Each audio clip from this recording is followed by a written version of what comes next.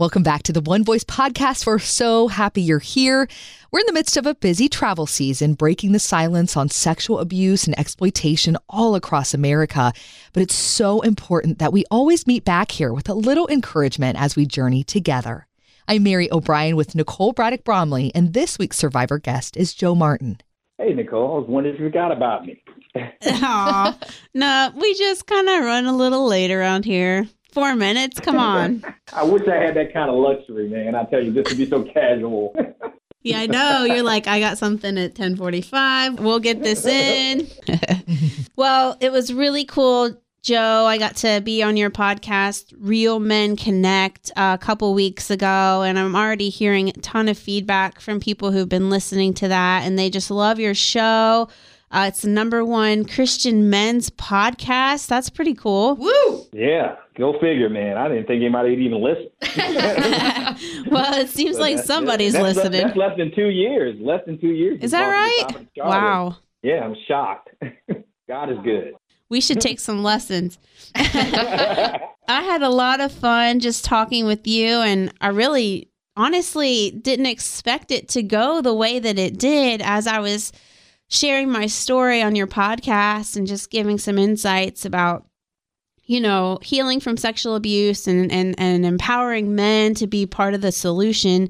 Here, you had your own story, and I was shocked to even know that. And not just shocked, but I was super impressed at your courage and bravery to boldly go there and to share your own story on your podcast, which I imagine is something that you haven't really shared a lot on that podcast before. Am I right? No, it's actually the opposite. Ever since I launched the podcast back in January of 2016, I actually wanted to do what you guys are doing on your show at One Voice. I wanted to be that voice for men who don't speak up about some of the struggles they've had dealing with sexual abuse and that type of thing. And so my whole format of my show was going to be that. And my wife and I discussed it, and she says, Joe, I think God has a bigger platform for you. I know how you can't wait and you're chomping at the bit to help men with this. He says, but I think God wants you to reach a broader audience. But in the same time, you can still share your story while you're reaching the broader audience with other issues. Mm-hmm. So that was my goal. So, of course, as I started doing the shows and doing interviews, because for the first year and a half, we didn't even interview women. It was all men. And my wife was the first woman to be on the show. And so as I'm doing these topics, I would talk about, based in the context of the topic we would be discussing, let's say it was dealing with anger, then I would mention about being sexually abused as a child. If they were talking about marriage and some of the obstacles, how you deal with marriage, I would mention it. So throughout the course of that first year, they knew my testimony. They knew my story. Yeah. I would never talk about it as a topic. Uh-huh. But so my goal was, why not get someone to bring on the show and start discussing the topic? Mm-hmm. But, Nicole, what I told you even off the air is that the problem was I was naive. I thought I would have maybe once a month, once every other month, or once every quarter, some man to come on, a Christian man to come on the show to talk about sexual abuse. And I have not found any, not one. Wow. And so when I was able to book you on the show, and I'm not trying to say this in a disparaging way, I'm like, oh, man, I got to get a woman. Yeah. I said, but Joe, we have to discuss this. You got to do it. So when you agreed to do it, I was so excited and super hyped. And I'm telling you, and I know I'm biased when I'm saying this, it's the best show that I've done since we launched the podcast. Aww, wow. My listeners would say otherwise because they would say, oh, Joe, but that show on identity and finding your identity in Christ, on dealing with pornography and this, they have their favorite shows. I have mine. Mm. And I would say, that's why I told you, I said, you're the first guest that I wanted to actually pay for coming on my show, doing what you did. And so it's my all-time favorite. And I told the men at the conference I spoke to in Rochester, New York this past weekend, I told them that was my favorite interview. So I know we're going to get tons of more guys downloading that episode because they can't wait to hear the interview I have with you. So that's how it came about. So, no, it was a plan and just didn't work out the way I planned it. Well, I think it's really cool how, you know, your ministry reaches so many different topics and is very broad and specifically for men, but how you can just simply drop a label, you know, I'm a survivor of sexual abuse. And that just holds so much weight to all the other people that are in the audience hearing that. you know, you don't even have to go any deeper. You don't have to spend an hour on a stage like I do talking about all different extents of the abuse and how it affects you. Simply by identifying yourself as a survivor of abuse, it validates those in the audience for their story. It helps them feel safe to come out with their own story and identify themselves as well. You know, this whole Me Too movement, just by you standing up there as a strong, courageous, Black Christian man, you're giving other people that permission. I think that's really cool.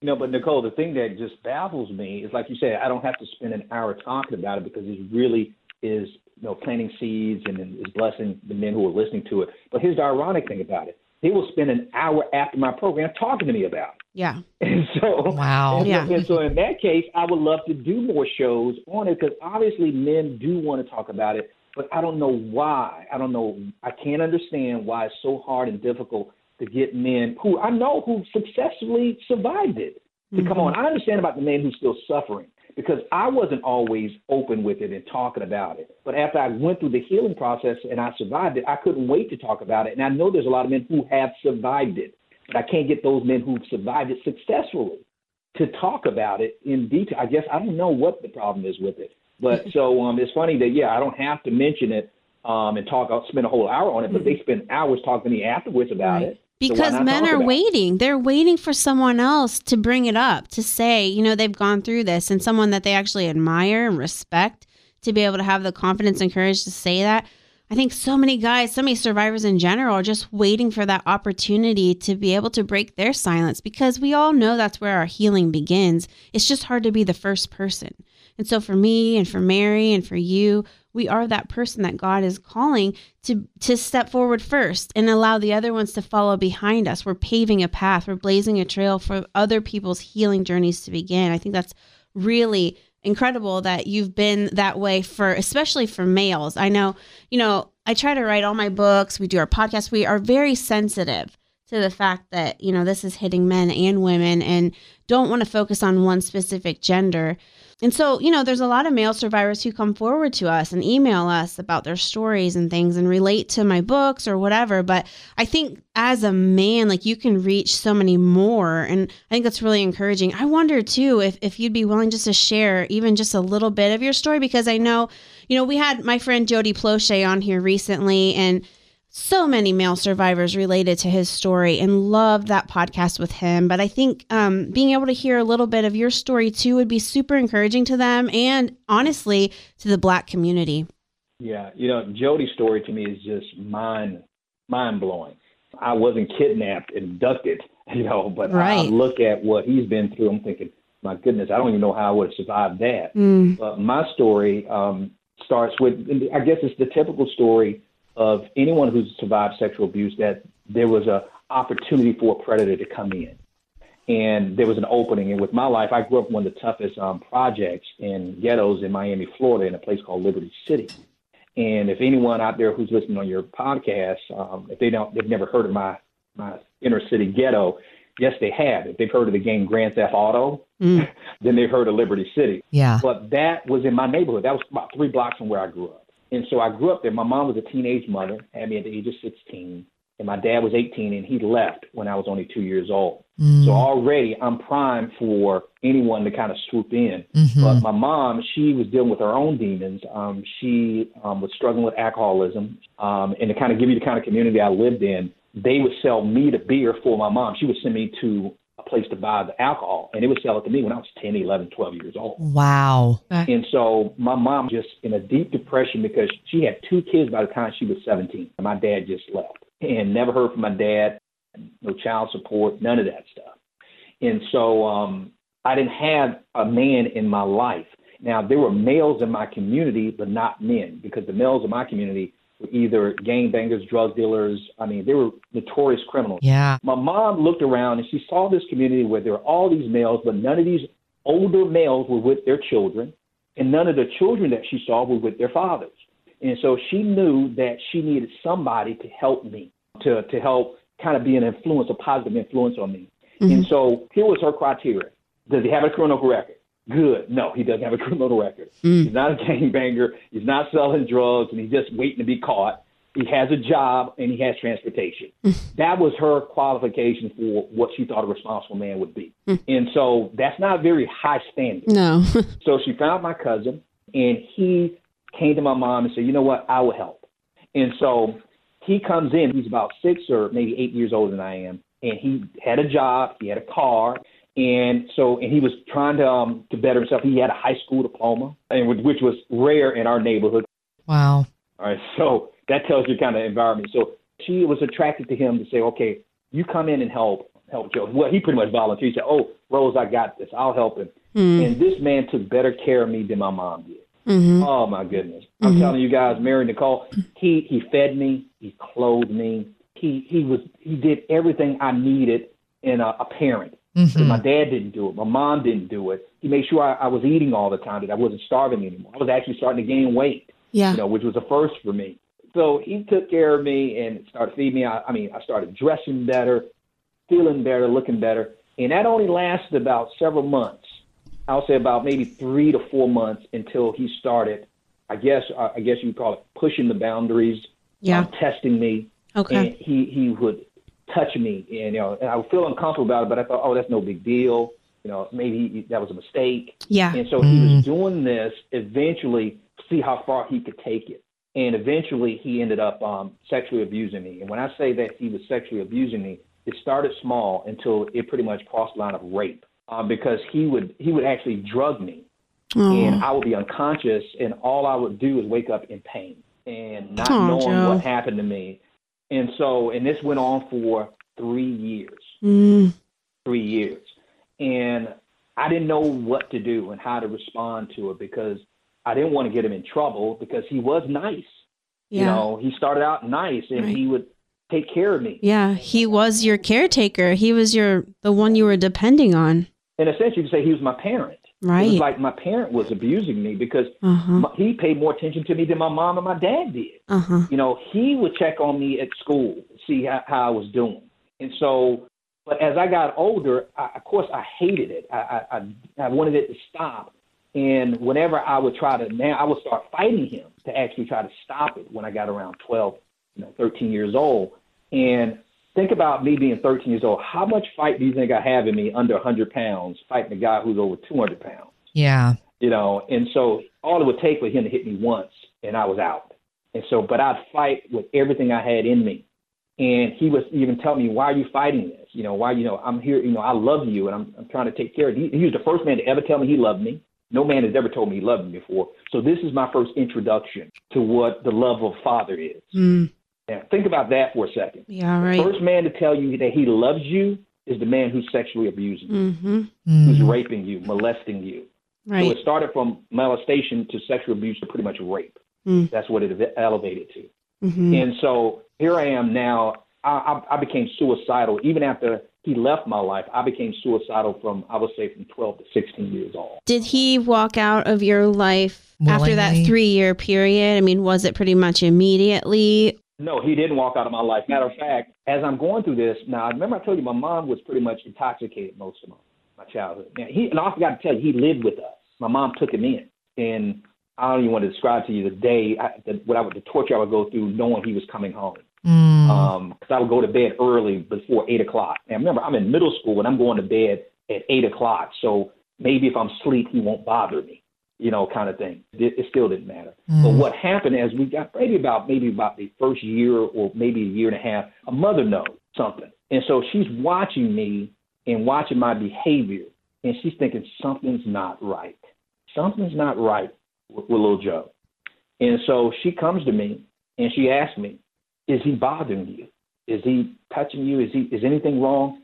And of course, Nicole, you know what I said. Oh, there's nothing wrong. Of course. Because that's why when you were on my show, I was asking, how do you find your voice when you're a child, what to say when they're asking? Because no one had ever even asked me before, but that was the first time, and I was still too scared and too frightened to say anything.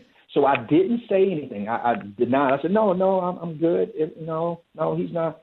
She said, you sure? I said, no, nothing's wrong. But she never asked me again. Yeah. And so the abuse continued. And eventually and you have to interview my mom. And to this day, my mom and I still don't talk about it in detail because I would love to know from her. Something in her made her kick him out. Nothing I said, nothing I did, Okay. nothing he said. She didn't see anything. She didn't know anything. All I know is that she just kicked him out and said, "Get out of my house. I don't want you here anymore." And she kicked him out, and he begged and pleaded. What went wrong there? And she couldn't. So like, I can't explain it, but something's not right about you, and I'm getting you out of our lives. And of course, as she's kicking him out of our lives, I'm battling with these mixed emotions. Yes, I'm glad he's leaving, but I'm going to starve to death. I'm not going to eat anymore. How am I going to survive? Right. Mama, you're kicking him out, but you're not making any provision for me if he leaves. So I have this love-hate thing. I can't stand him, but I want to eat. I want to survive. Exactly. And so he leaves. And, of course, I'm not being abused. I feel better. However, I'm still dealing with the demons and the flashbacks and the nightmares and all this other stuff. And I feel safer now. But at the same time, I'm thinking my life is over. I'm going to die from starvation. I keep going to school acting like everything's normal. And I don't know how to tell anybody I need help, because now if I tell people that I'm not eating, they're going to put my mama's going to be in trouble. Yeah. So that's why I was suicidal and thinking, God, and I believed in God. I'm thinking, but God, I'm mad at it. 'Cause I'm thinking, what did I do to deserve all of this? I said, I'm not a gangbanger. I don't sell drugs. I'm not robbing people like my friends are doing. I'm not making great grades, but I'm not failing any classes. I just don't understand why all this is happening to me. Why did my mom decide she doesn't want to be a mother anymore when I'm 10 years old? How come my dad decides to leave us at 2 years old? Why did this man just come into my life and see me as an innocent little boy, decide to just take advantage of me? Why, God, this doesn't make any sense. Why are my friends dying? I lost 6 of my friends when I was 16 years old. And I'm watching them die from gang violence and drugs and innocent kids and dying at 12, 13, 14 years old. So, I'm thinking, shoot, I might as well kill myself before somebody else does it in my neighborhood. And so and then, of course, I had an encounter with God that changed my life at the age of 16, and I didn't do it. And that's another story altogether. Okay. So that was that. I'm giving you kind of like just the highlights of the abuse. And I can answer any questions that you have specifically along that journey, but I kind of give you a bird's eye view. The rest of your childhood you didn't tell until you were an adult, right? Until I was 33 years old. And the first person you told was your ex-wife? Yes. How many of us, especially male survivors, can relate to that, of holding that in for so long and then it comes out later? And once you were able to begin working on your healing, Jo, what was that like for you, and how in the world have you come from that to be able to, have a woman on your podcast? Yeah, even have women on my podcast. Yeah, respect women. I know you're in a marriage today where, it's loving and wonderful. Yes. Yes, so wonderful. More than I deserve. Wow. Yeah, God is good, man. I'm telling you. So has it been a lot of having male mentors in your life and learning what a real man looks like, or has it been more like in a counseling office and working through your trauma and how it's affected you? Where do you see you've just made that real man turn? All of the above, Nicole. Okay.